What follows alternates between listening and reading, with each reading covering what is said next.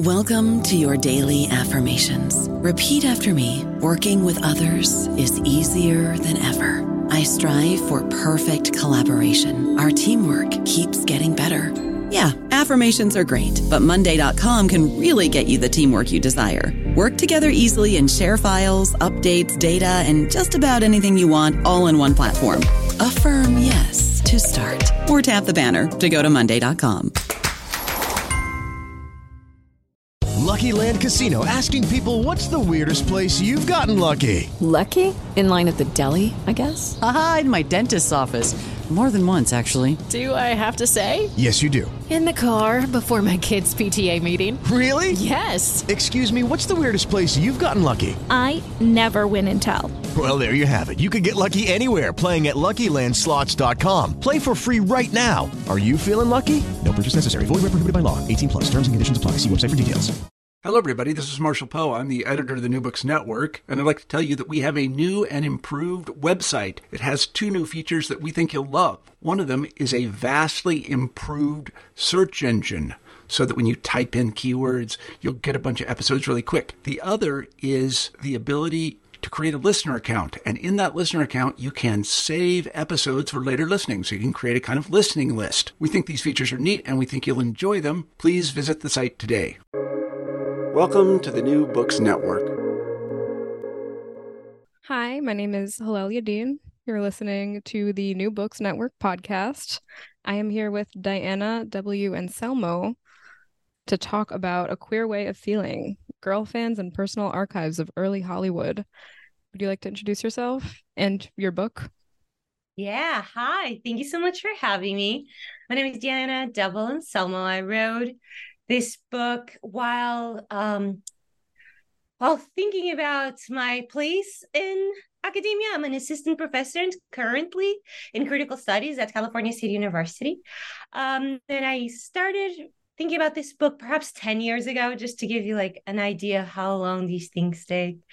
And it's very briefly inspired in my dissertation, which I completed in 2014. Oh my God. It was like, it was another century ago, it feels.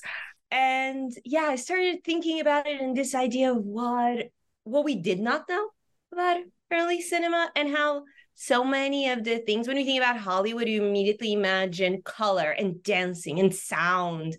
And I thought, what came before that, and what was the role that young women, particularly the ones that to this day we still kind of call disparagingly fangirls. I was curious what was the roles that they played in institutionalizing and implementing this enormous thing that we call Hollywood, but also celebrity culture. And that's how we got here.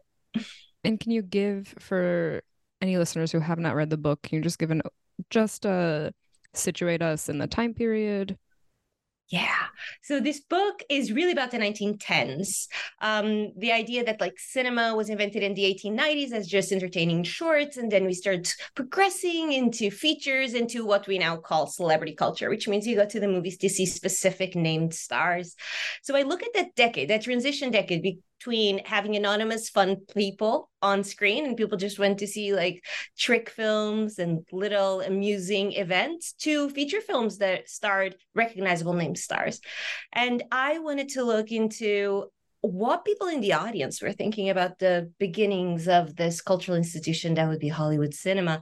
And we know a lot about silent cinema in the sense of production or directors, but we didn't know so much about what women were doing at this time, particularly women that were anonymous film goers.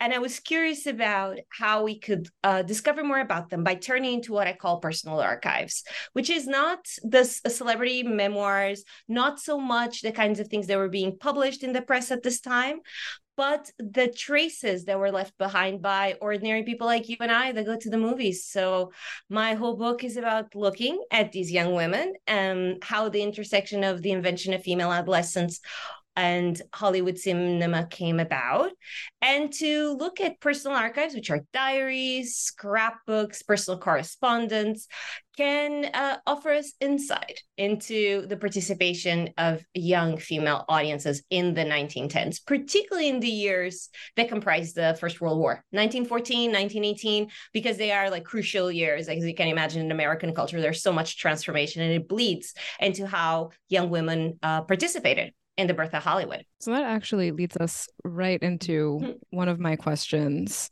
You know what? Let's go back to that. We talked briefly about before we started recording about your sourcing, which I think is really important, especially because I am an archivist. This is, I'm sure, will be cross-posted, but this is going on the Library Science channel, which is not strictly that is not a metadata tag on this book. So I'm interested just first of all in how you source material. Looking at the notes, there's a mix of special collections, author's personal collection. So how did you identify material in archives and to purchase? And were there other avenues you investigated which didn't pan out? Because a big part of what you write about is the sort of negative space in archives, right? What you couldn't find. So I think what you did find is also a good place to start. Yeah, this is a wonderful question. And I love that it's not metadata, it's not like tagged as library science, but it might be relevant. You're right. I did become quite friendly with a smatter of archivists and collectors and librarians. So yeah, this is a great point. Like my work, as I said, I was really interested in personal material. So I was interested in audience and female reception. I was interested in intersection with young people, which are often seen nowadays as ideal consumers, but we don't take them very seriously. And even when we do, we see them as monoliths. We don't know the individual people. So I wanted biographical data. I wanted to know specific people, know their class, their ethnicity, their nationality, and how all those things would kind of infuse the documents they chose. And of course, one of the main points of my book was queerness, as it is in the title. I was really interested in this notion of queerness, not just the same-sex attraction, but a much bigger idea of like non-normativity, which includes gender non-normativity, includes homoeroticism, but also includes the sources that I use, non-normative sources. And particularly in film history, we're kind of a bit of a sticklers for, there's only about 14% of films that survived that were released in America between the teens and the 20s. So we know they're faced with like over 80% the loss of materials. And so there is this passion amongst film historians for the film that survives or for the fragment. And I was not interested in the film that was produced for the mainstream and for the commercial consumption. I wanted to turn into the everyday person. I wanted to turn into the person that may have gone to the movies to make sense of attachments that were non-normative.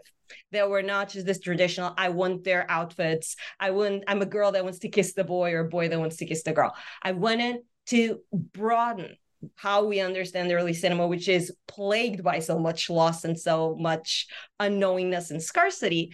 And so I did it by start thinking, where can I find these? Where can I find echoes that go beyond what we know? And how can I release myself from the obsession with the thing that survives, that it's tangible, that it's nitrate, that it's archived at the Library of Congress?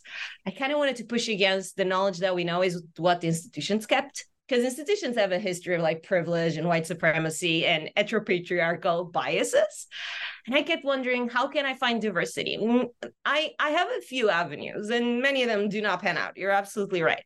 One of them was going to every women's college that was open around my period. So the early 1900s.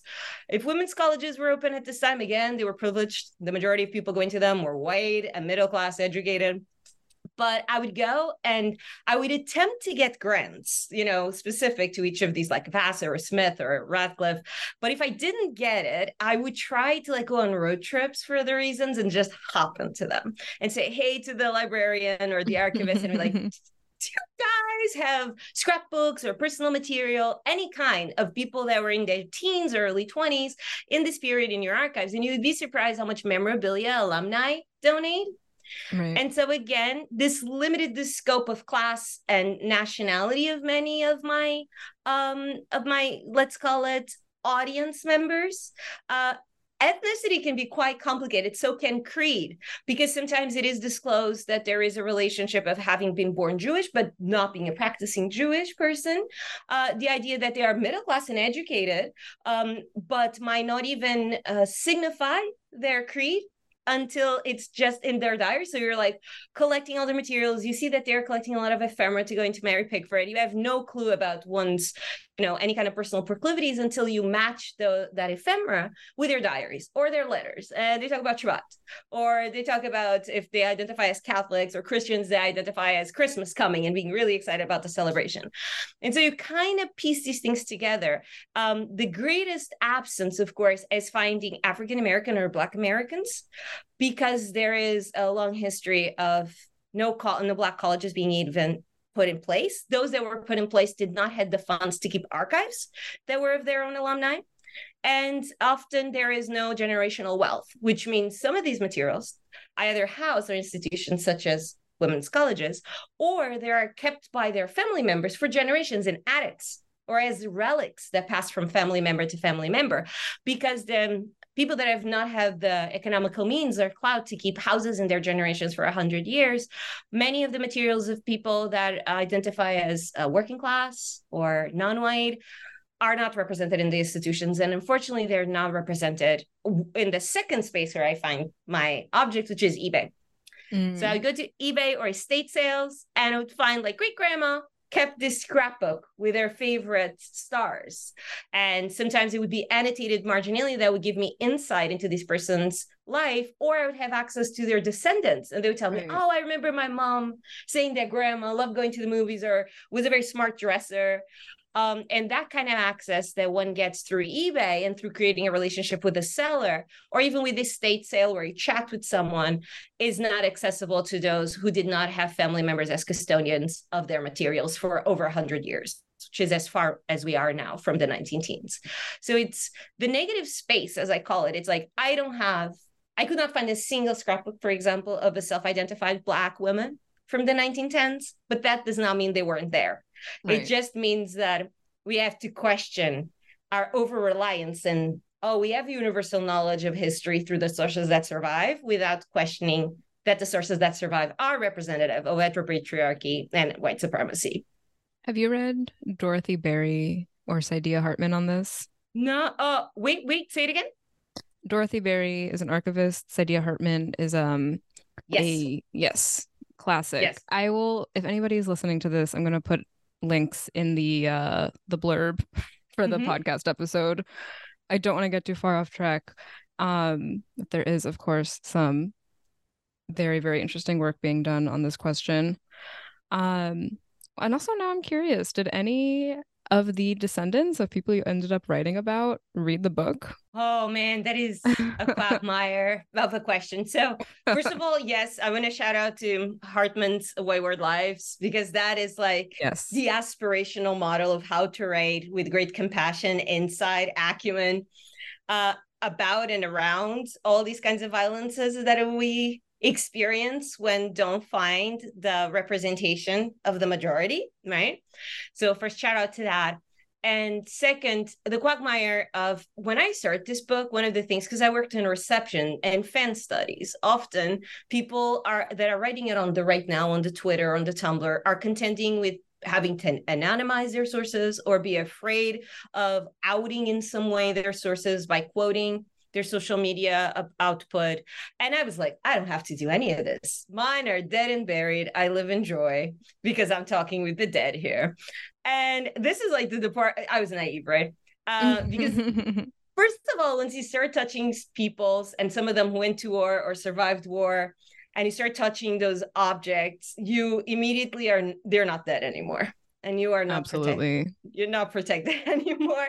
You're like crying over you're the invested piece of in them. You're like, they're dead, and now I have to care for them because there's no I'm holding it. Yeah, it's exactly that. It's like I think it's like the first sentence in my book is that these are conversations with the dead, and it has like a favorite. Right? Hold on, I have it right here. Let's just read it for the audience while we're at it. Oh my goodness. I often think of writing as conversations with the dead. Because I do.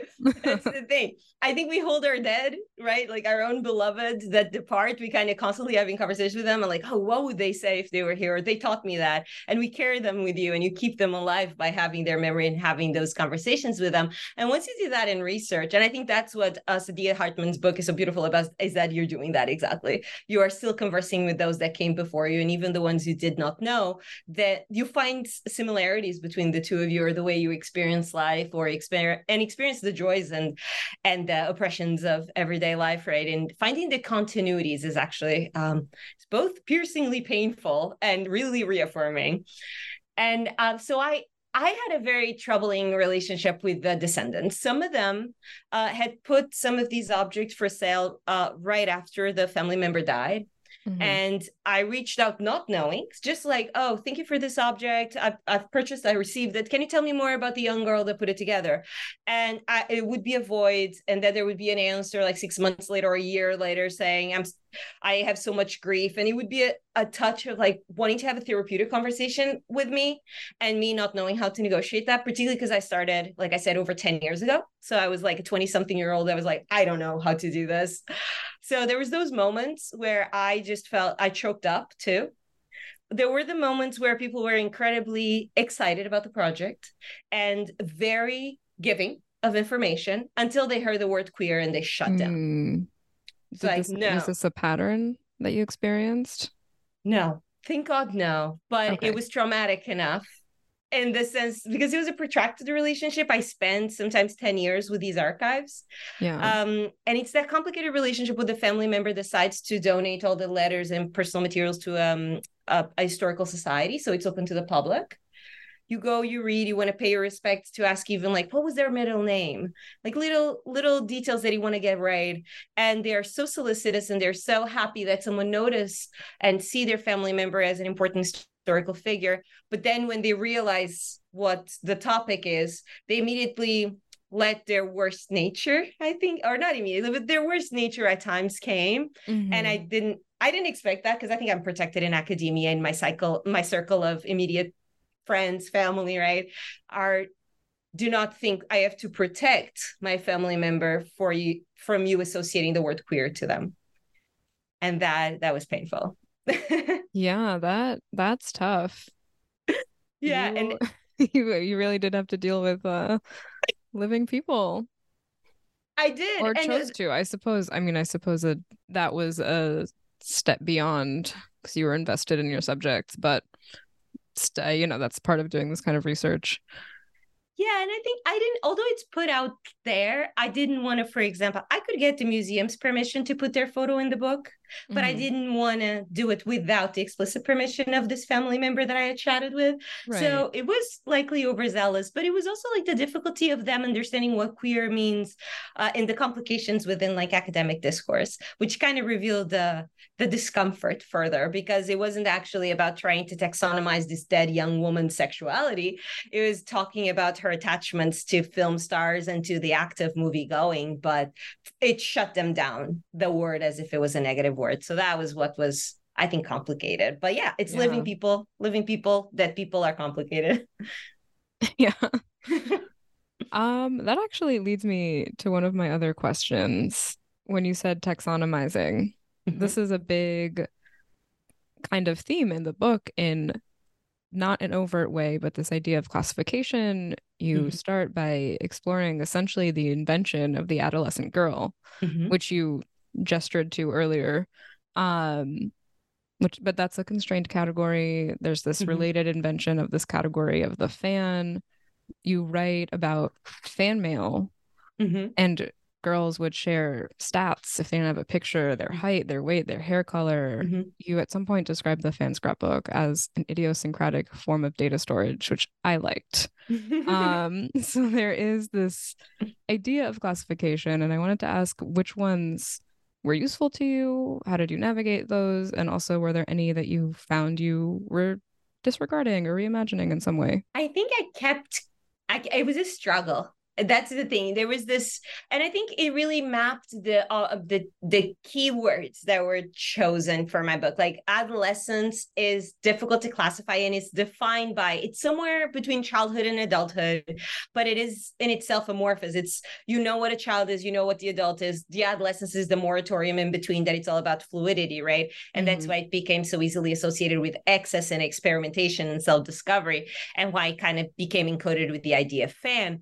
But like queer, it's also, people appropriate it or reclaim it or apply it in such a myriad different ways. And of course, in so many ways, the scrapbook is impossible to catalog. And it's a very intimidating object. So when I approached it, I was very attached to try to decide, do I describe this in almost art historical words? Do I describe it formally? What kind of colors? How many images per page? How is it cut? How is it glued? I was very concerned with that when I started this project. I wanted to bracket the scrapbook as the art history artifact, almost archaeologically so. And it was really constraining, the same way that I wanted to also look into queerness as more a same-sex homoerotic kind of classification. And I started realizing and that's why it took so long to do this book, because once it was my dissertation, it was really attached to classification. It was very attached to the idea, okay, an adolescent girl is going to be teenaged. The scrapbook is going to be something that has a certain kind of aesthetics. The way it's cut and pasted is important for consistency and coherence, instead of just leaning into the hybridity and the miscellanea that of the object itself, and the messiness of trying to like define what queer or girl or fan is. But by the time I had abandoned the dissertation, and as I should say, this book is like 10% of the dissertation. So the dissertation was checked out. I probably had like a breakdown in the midst of this. I was like, I can't write it again. I could write it again, but I did not want to, so there's a lot of like the same way that I had classified myself as, you are someone that is going to revamp your dissertation in 1 to 2 years, and it's going to be a book. And so I had to constantly re-edit and rethink through these things. And one of them, the ways that manifests is, I decided that scrapbooks that I was going to look at had to have an identifiable author. So as miscellaneous and as indiciographic as it could be, I needed to know details, biographical details about the person that was behind it. And that was provided by either the finding aid or, and this is the most often, the girls would write their name, as we do inside the cover of a book, saying, I'm this person. And they would put often, thank God, their home address, their age, and this would make it much easier to identify by using finding aids such as Ancestry websites or school record databases. So it made census polls, right? It became much easier. Another thing was I had to kind of like let go of the classification of adolescent girlhood as was being taxonomized in the teens by psychologists. And they themselves were like, it's between 10 or 12, 14, 24. And I just kind of abandoned it. 12 to 24 is very, very different. Exactly. And because what they were trying to communicate was the idea of dependency. They were not married. They were not self-sufficient. They could have a job, but they still depended on being perceived. Their social status still depended on certain performance of virginity and purity and modesty. Otherwise, they would be considered fallen women. And they could be 16, but because they had sexual experiences, they were considered women immediately. So I had to also let go.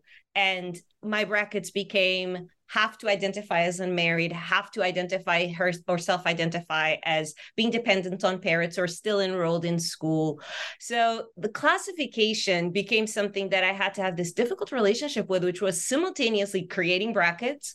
And when the brackets kind of prove themselves to be artificial, let them go. But I only fell into the swing of what was artificial, and it was me wanting them to be there because it was helpful to me instead of being truthful to the historical findings. I only got into the swing of it after a very long time of having purchased piles of scrapbooks that would not fit. They could be extraordinary, but I couldn't find biographical information about this person because I just had a first name. Right. Or I could not tell exactly the decade in which they were made, even if most of the sources I could pin down to the magazine published in 1918. then there were objects from 1940. So I couldn't tell if it had been assembled in the 40s or the teens. There was all these different ways in which I had to like embrace and relinquish classification at all times. And Can you say, sorry, go ahead. No, please go ahead. Can you say a little bit more about the artificiality? Are you saying just your constraint of people that you could identify was artificially constraining your sources, or were there other artificial constraints? I think for me, the artificial constraint, I think some of them came from me. Some of them I think many of them came from me, I should say. I think, as I was saying, like the adolescence clearly came from the large changes, right? Cultural changes in 100 years of how we conceive of this category and how ambiguous it was back in then. And so I was trying to hold it and in a way that I could feel like it was bulletproof. Mm-hmm. But I also think it is, when you're writing a book like this, where, as I just described, you can have these less fortunate encounters with living members, or where you know that there's not much academic, how do you say, like precedent to what you're doing necessarily. You're stitching together girl, film, queer, in all these ways that go back and forth in time. The way we use the word queer now is slightly different, although still overlapping with some of the ways in which it was used in the teens. It was already a slur for people that were gender nonconforming, same-sex attracted. But I kept trying to guess how people were going to poke holes at my classification. It was a reactive process. Exactly. And so it took me maturing, right, to let go and let the artifacts speak for it. So, for example, when I was very attached to having young women that I could identify as adolescent according to the 20th century. And when I got into the male voice poems, some of them were clearly 40-something-year-olds, women that identified as married or used the prefix Mrs. And so now pause for 1 second. Yes. For those of us who have not read the book who might be listening. Oh, yes. Just give us a brief overview of that chapter on the male voice poems. Yes, of course. So I should have said this in the beginning. You're absolutely right. Like there's a variety of chapters, and one is more focused on like personal letters that girls sent to a specific female star called Florence Lawrence. And these are a personal collection that the star kept in the teens, and it's now in a repository in LA. There's another chapter about scrapbooks that girls kept that were all about cross-dressed images of stars and how they collected images of female stars that are dressed in male garb. Other that it is about girls that collected images of male stars, but in ways in which you're being physically intimate with other male stars, creating something that, for those of you that are familiar with fandom as it takes place in spaces like Archive of Our Own or Tumblr, the fact that young women are attracted to see men in intimate or vulnerable situations with other men is very common, right? And I wanted to gesture towards the fact that there was already girls collecting that kind of male-male intimacy in their scrapbooks. And then there is another chapter, which is the one about male voice poems, where they're published, they're not personal materials, they're published in magazines, but where girls would create poems, often love poems to female stars, but they would pretend in their poetic voice to be a male lover. So they would describe themselves as a beau or a love-struck male audience member, and they would see themselves as a man making love to these female stars. And what was so interesting about it is that they signed it with their real names. So they didn't hide, right, with like initials. MS could mean anything. It's neutral, right? They would sign it as Constance or Mrs. something, therefore wanting to kind of like show clearly that they wanted to use a male poetic voice to make love in a public space, the published magazine, to make love to the female star.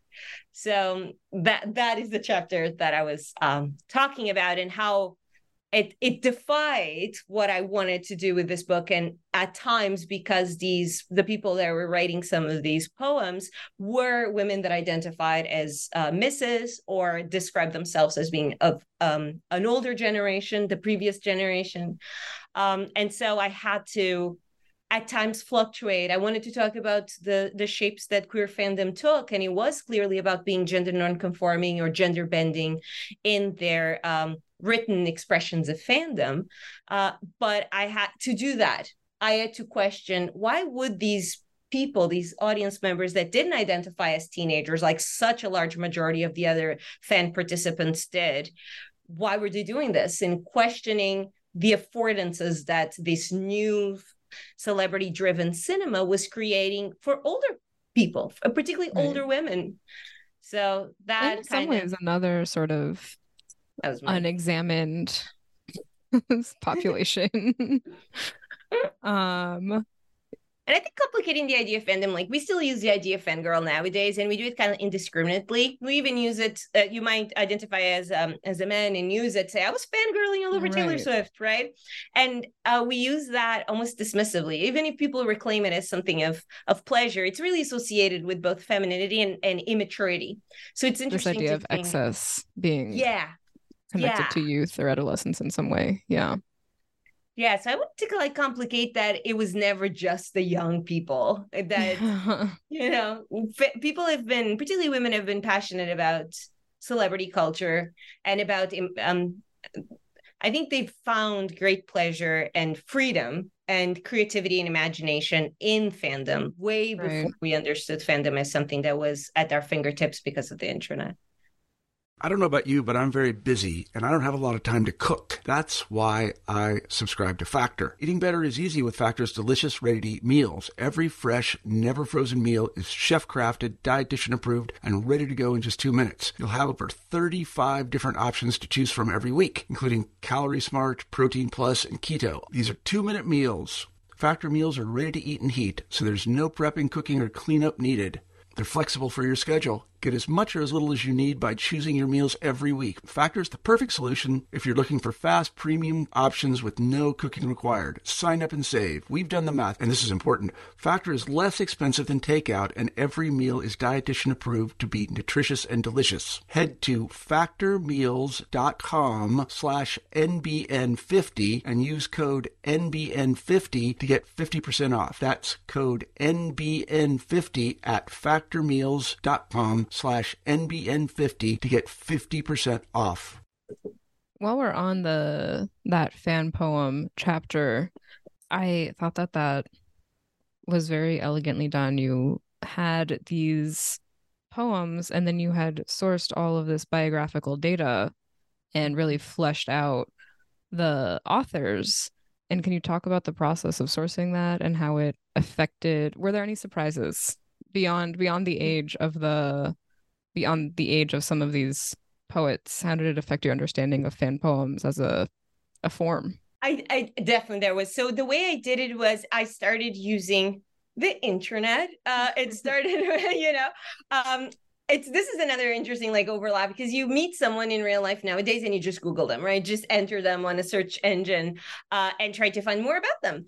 And I start doing that to these dead people. I start just plugging their names in and see what happened, particularly in Google Books, because Google Books has a lot of digitized school records or the strangers' records, like American Society for Roses, where, it's there, or census. Obviously, it's the most popular one, just to know where people lived and who was sharing their household with them, if they immigrated, if they got married, like those kinds of institutional paper record, right? So school records are also interesting. Sometimes you plug in the name of someone, it pops out like some kind of student magazine or yearbook from the 1910s, because so many universities and colleges are starting to digitize their own memorabilia.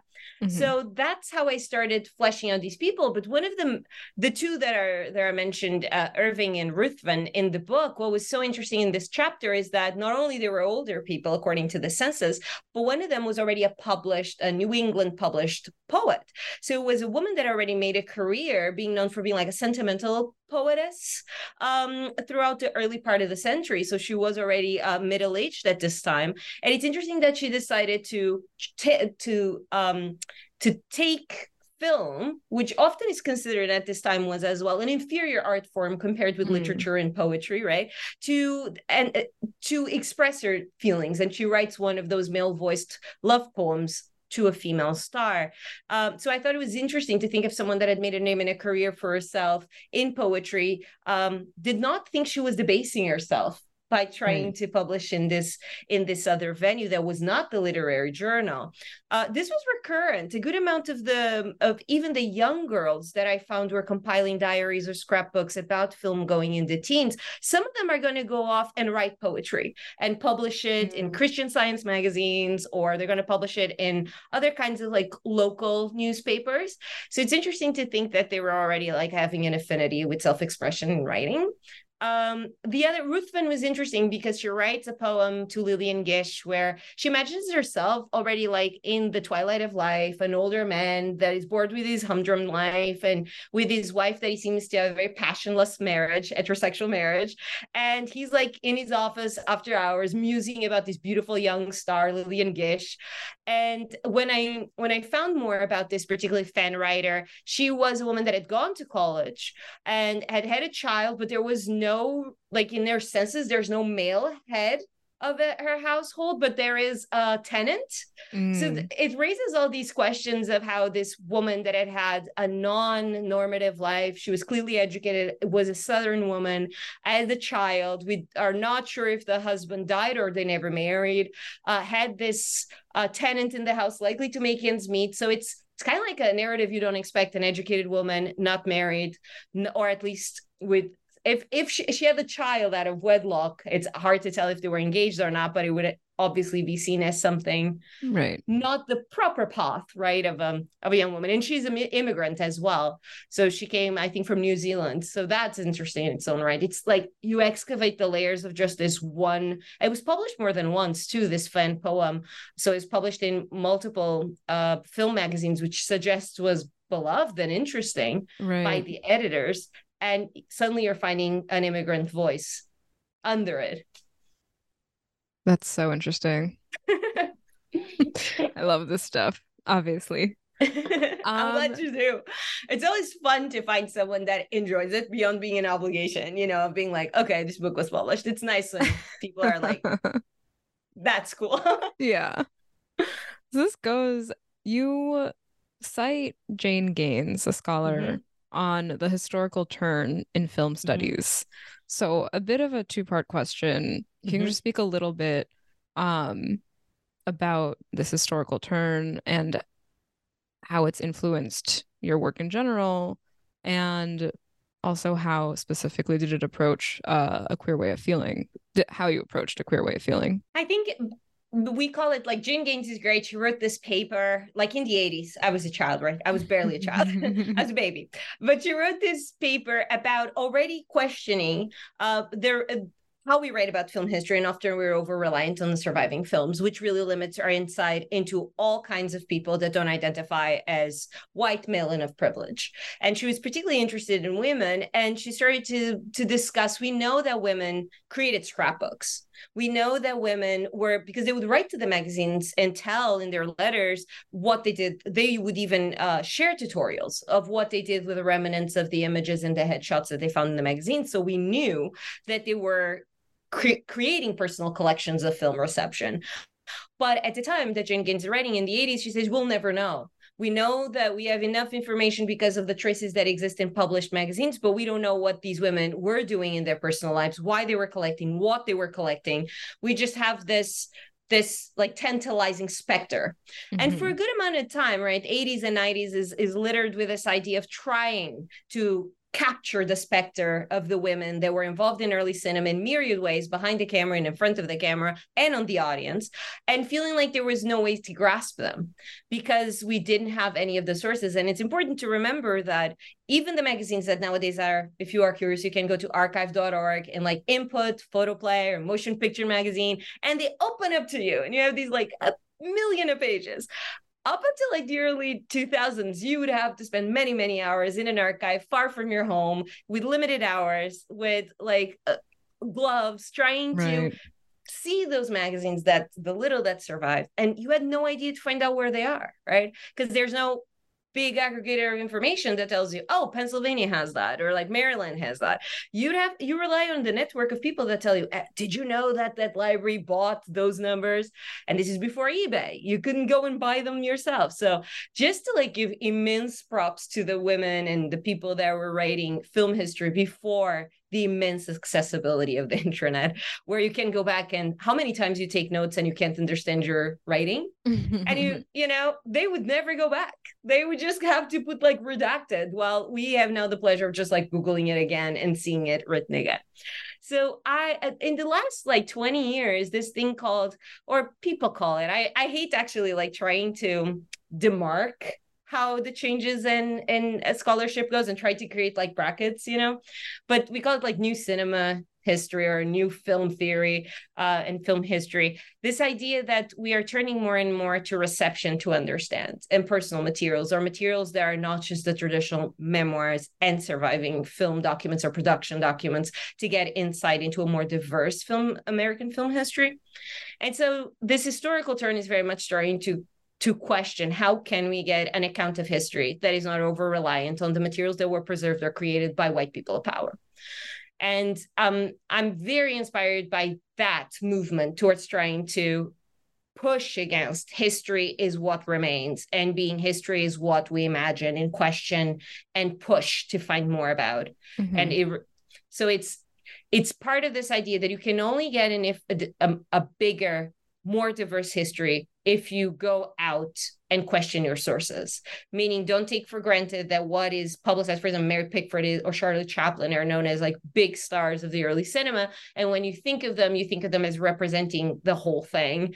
But instead of just taking that narrative for granted, starting to try to find the nooks and crannies in the margins. And the objects are often put in the margins because they represent a history that doesn't uphold white patriarchy and heteropatriarchy, right?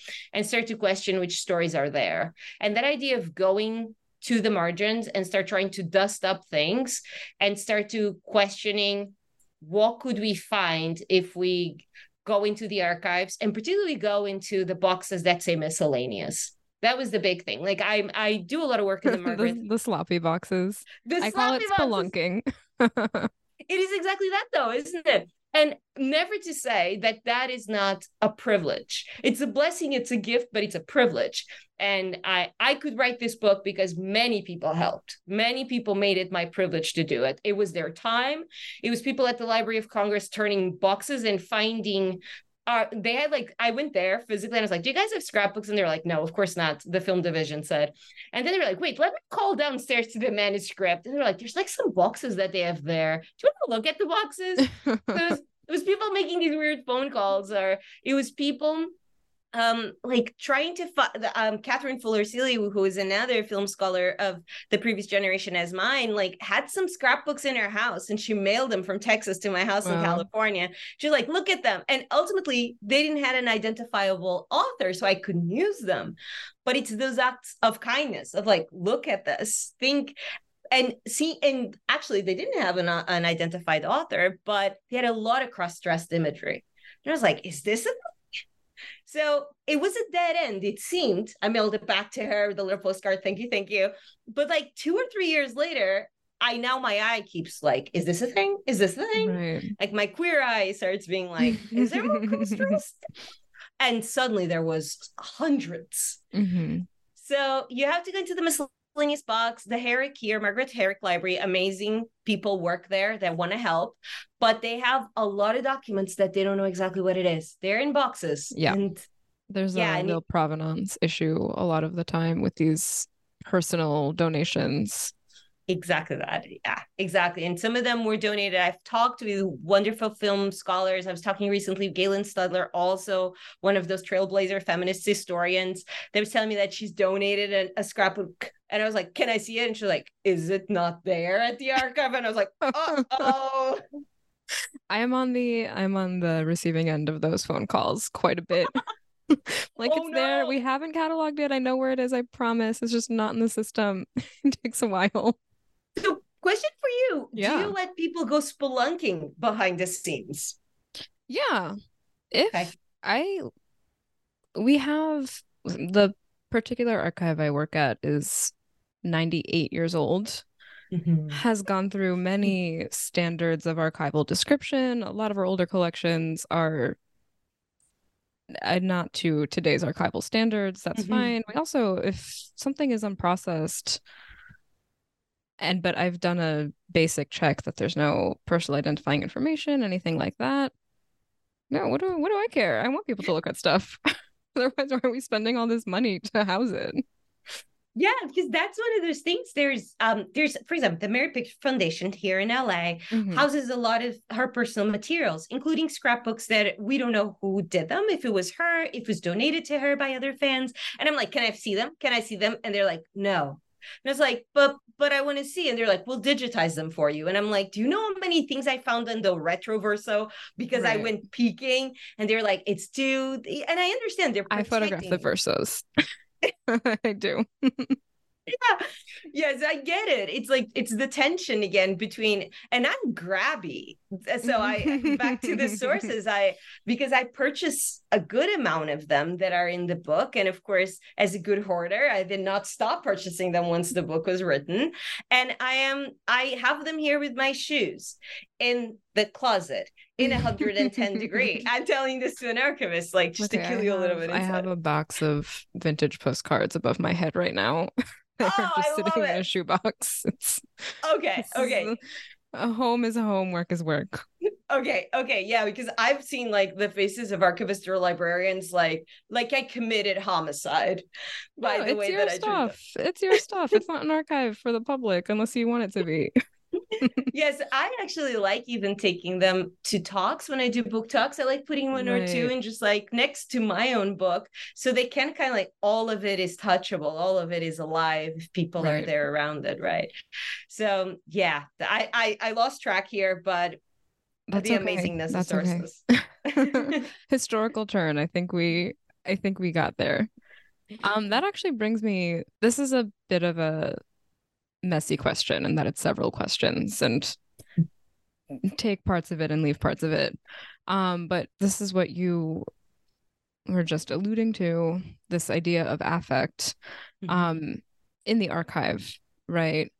And you cite multiple scholars who have influenced your thinking on affect, which really is a major theme of the book. These fans' experiences of not just watching these movies, but putting together these scrapbooks and just their experience of being a fan. And you write about spectatorial voltage that your subjects are experiencing in regard to these film stars.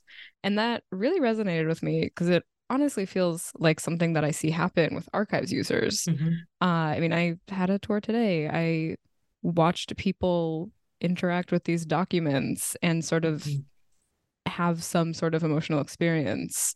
And if you want to talk about this idea of affect generally, and also if you want to talk about any overlap between, it's interesting with your subjects because they're both the creators and the users of these archives. There's no, Yeah. that is, they're not collecting for posterity for whatever. They're making these personal things for themselves. um so I think that there's something really interesting about the use of archives in general, but also specifically for these subjects. So like I said, messy question. No, But it was wonderful. No, it's wonderful. I love how you simply but so effectively put it. It is. They're the creators. They're both consumers of the material. Then they create these archives and they're creating it for their own pleasure. And I think you're absolutely right. It links with this aspect of affect and the idea of spectatorial voltage. And it links how back to what I was saying, that I was attracted to them because I saw myself in them, but I saw in them also things that I see today from students, like you're saying, to colleagues, to fans, right? So to parse it out, I was really interested in the idea of affect because one of the major distinctions the scholars make between affect and emotion is that emotion has a little bit more discrete classification. You can say it's rage, it's pain, it's happiness, but affect is a thing that it's like of the body and it takes you almost by surprise. It's almost an impulse that you can't quickly classify. You can't say this is rage, this is pain, this is happiness. You feel more like I feel it. It's a jolt, and it might become sustained enough that you say, "Oh, it's a jolt of pain. I am feeling pain or happiness." But until you don't immediately know how to classify it, and it comes through you and it flows through you, and often, like you're saying, can attach itself to an object, to a person, to a moment. And so I kept trying to think. When I write, I try to think how this matters to others. granted that it starts because I'm curious. I experiment that voltage, that affective reaction of, oh, this is interesting. Just like when you're like going through a store and looking at clothes, or going through a magazine and flipping it, something catches your eye and you want to spend another second with them and look at them closely, and others are completely invisible to you, right? And so I was starting to get really confident that I was a more barometer to what resonated and not. When in the beginning, as we were talking about, I was so concerned with making sure this was rigorous and that it would pass muster, because it comes from the place of vulnerability of being a grad student, where you're constantly being evaluated and afraid that you won't pass muster, that it took me a while to trust my gut and my own effective voltage. And so I kept thinking, okay, I know that I'm choosing these objects and I know that I'm feeling these things about these objects and I want to write about them, but how is this going to matter to the people that are reading it? How did it matter to the people that put these objects together? This relationship is very triangular. They looked, they chose, they made.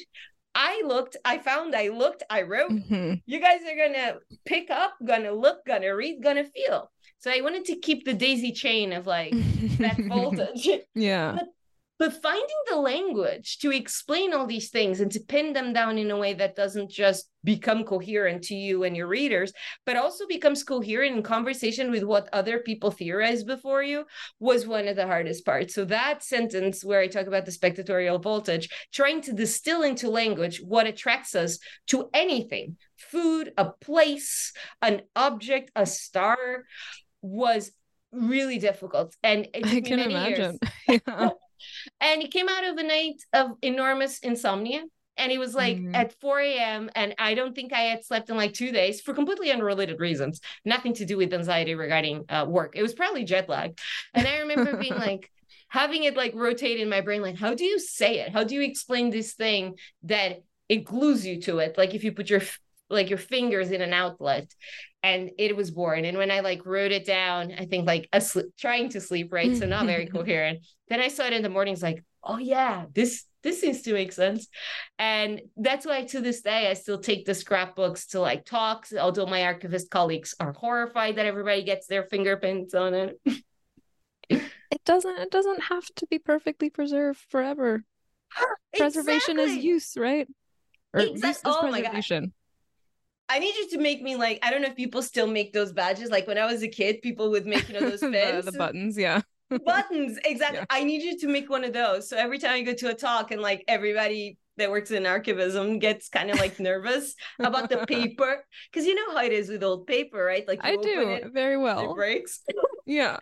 And I'm just like, those are the fragments of their multiple lives. It got touched. That's part of the story of this object, is that it was being used at this talk, and this is the evidence.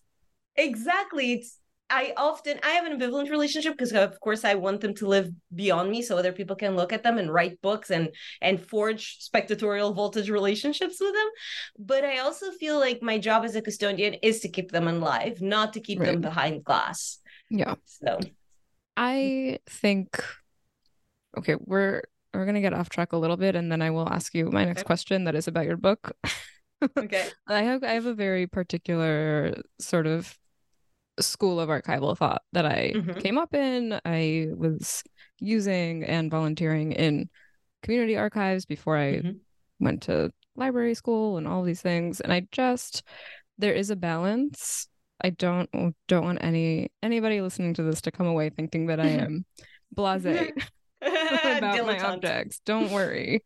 There is a balance, and two things. One is personal users are not institutional archives. They're not, they don't necessarily have the same amount of responsibility. And the other is that I think often we come on the overly preserved side of the balance overall. And again, why are we spending all this money storing all these things forever for nobody to use them? And you disconnect and alienate people from their histories in this way. Absolutely. Because it makes it feel like it's a rarefied thing. And it's really not. It's yours. It might be there are many, many precious, irreplaceable things that I am one of the stewards of. And we do this responsibly, but we want everyone to feel like they have some form of access. If they can't come and touch it, we'll send that, it's, to me, that is part of the responsibility of preserving it. And I think there has been, and I mean, on one hand, we have the image of it is becoming more democratized because we can put it online, and at least there is that kind of democratization of the object by just making it accessible on like a public front, like website for an archive or such. But I think there's something very magical that it happens, and I see it happen. It goes back to students, it goes back to community people that come to my talks, where they touch a photo of two girls kissing on the lips from 18 or 1815, and they see it. And suddenly it's not just the idea that you exist in a larger lineage of people that experiments pleasures or desires that have been codified as being different from the norm and often quite vilified, right? They are not just these abstract ciphers of belonging. They are belonging. You see yourself as like, I did that with my girlfriend yesterday, and it's 150 years later. So it's just this, there's something about the fact that if your traditions and who you are and the people that came before you that are not related to you in any way, but shared desires, proclivities, creed, ethnicity, experiences that mirror your own, just, I think it creates a sense of empathy that we are direly needing in this world. Absolutely.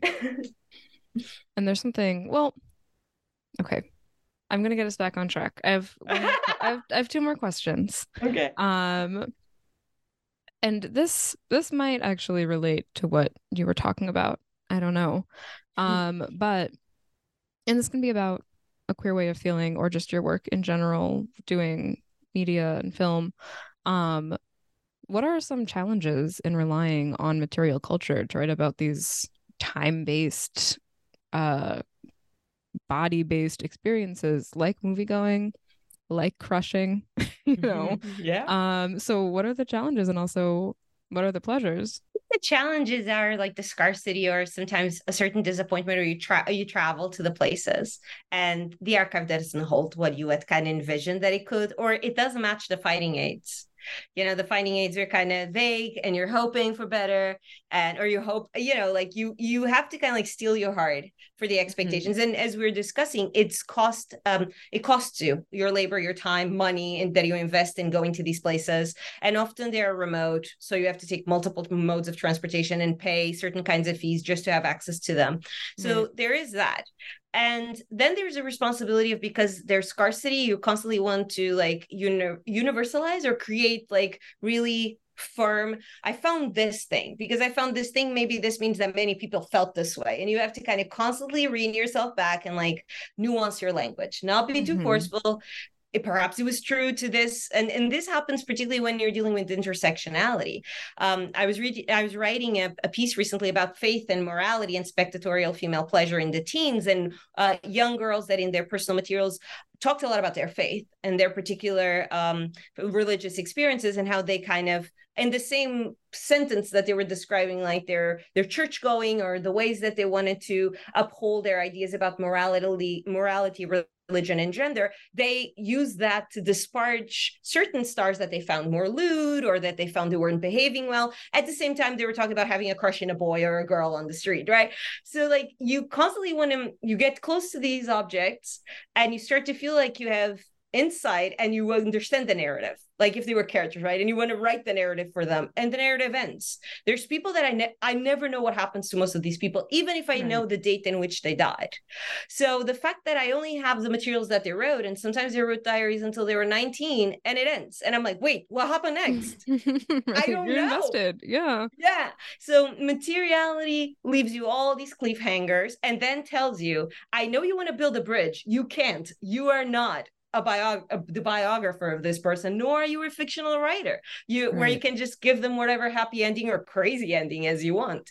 So you're constantly going forward, excited and hopeful, and then reeling it all back and just putting back like the storyline hat. So that is one of the ways in which I felt like I came to love it. So I can say that this was a challenge, the disappointment, the question marks, the open-endedness, and the unresolvedness was initially frustrating. But the older I got and life got more uncertain and more unparsed, I got to relax into it. And it's kind of like death and our bodies dying. We one day, and bodies of those we love dying, we one day come to terms with it in the sense that it doesn't wreck us with the paralyzing fear. You accept it that you cannot change it. And so when I was writing the book, I accepted that there was much I couldn't write about with certainty. There was much that I did not know, and that it was up for me to do the best I could with the materials that I found, and accept that others will come, will add, maybe will disprove, maybe we'll push back, maybe we'll use my own archive once I kind of make it public or donate it to do so. And I have to accept that as a blessing of creating something and putting it in the world, is opening a door. Whoever goes through it and whatever they do it on the other side is up to them. It's not my responsibility. So there was that. That was. Yeah, I think that's a great way of looking at it. And that brings us to the last question, which luckily is related. So that was smooth. But good. What are you working on? What is in store? I'm working about death. It's like, yeah, it's really it's right. You're right. It was so smooth, but also it probably shows my proclivities. That I was once a goth girl. That's probably, and a grunge Talk girl. about categories. Yeah. I should not, just because you had a crush when you were 14 on Edgar Allan Poe, it doesn't mean you're a goth. It was completely an emotional and literary crush, I should say. But I'm working on death, but I shouldn't say it as if it seemed like it's the antipodes or like the opposite or the dire of what I wrote here. I was just very curious about these ideas, and non-normativity kept expanding. And so when I wrote this book, I actually had already started working about the girls that loved the movies, and created personal repositories that were not all about upholding the ideas of aspiration, escapism, and joy that Hollywood cinema promoted as being their principal goal, that they would bring joy and satisfaction and uplift to their demographic, and particularly young women. And this was a way of kind of like protecting the industry, protecting itself from any kind of accusations of not being wholesome that were starting to rise in the late teens and 20s, which will eventually end up in like the production code and the censorship years of the 30s and 60s in Hollywood. So I already was aware that there was a lot of anxiety about what the movies were doing to vulnerable populations, particularly those that were considered the most influential, young women. And so I started to, at the same time that I was writing this book about these queer ways of feeling, and there's an edge of hopefulness and kind of like joy and subversiveness to this book. But I was finding some personal materials that had other kinds of affects, more negative, or at least sharper. A certain kind of resistance to happiness, a resistance to a conformity. And I was finding that as I dug into that archive of the personal fans that experience Hollywood cinema as a porthole to talk about negative feelings, that they often had different classes or different experiences. So they were working class, or they were rural and they were struggling with finding employment, or they were industrially employed and felt exploited in their jobs, or exploited by their large families that expected them to bring their very meager salaries and subsidize domestic life.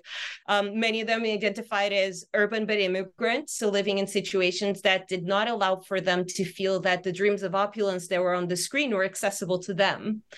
And so there was a lot of these objects colored the spectrum of rage to self-loathing to depression to a certain kind of snarkiness, if I can be anachronistic. So I found, for example, scrapbooks where one young woman was collecting only announcements regarding the stars of death, so obituaries or sickness of the stars. Stars got the flu, they're very sick, or divorces or breakups. So all of these kinds of like negative life experiences that poke holes at the idea that a Hollywood stardom was a happy thing that could happen. And I kept digging, and in published magazines, I could find suicide letters or criminal statements of girls that identified as loving the movies, but the movies had instilled in them these really negative feelings that drew them to either hurt themselves or commit crimes. To try to advance their lives, or to try to imitate what they saw on the screens, or just the frustration of their lives not matching what they saw on the screen. And so that's the book I'm working on. And it's this idea, it's called Desire Will End Me. Love it. Thank you. So it's very much, it's kind of, there's a couple of chapters written, but as with these things, it's probably 10 years until I see you again to talk about Right, that if I can find an archives angle. Oh yeah, I bet you can find an archive angle because again, it's similar materials, but instead of being like, love struck poetry, it's gonna be suicide letters and such Okay. materials. Well, I'll keep an eye out for it in 2033. Probably, yeah. When it will be like 150 degrees in November, probably. Exactly. All right. Well, thank you so much for your time. Thank you. It was extraordinary. Thank you for giving me the opportunity for such intelligent questions.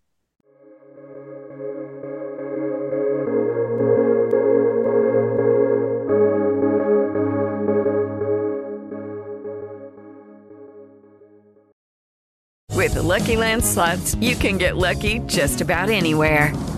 This is your captain speaking. We've got clear runway and the weather's fine, but we're just going to circle up here a while and get lucky. No, nothing like that. It's just these cash prizes add up quick. So I suggest you sit back, keep your tray table upright, and start getting lucky. Play for free at LuckyLandSlots.com. Are you feeling lucky? No purchase necessary. Void where prohibited by law. 18+ terms and conditions apply. See website for details.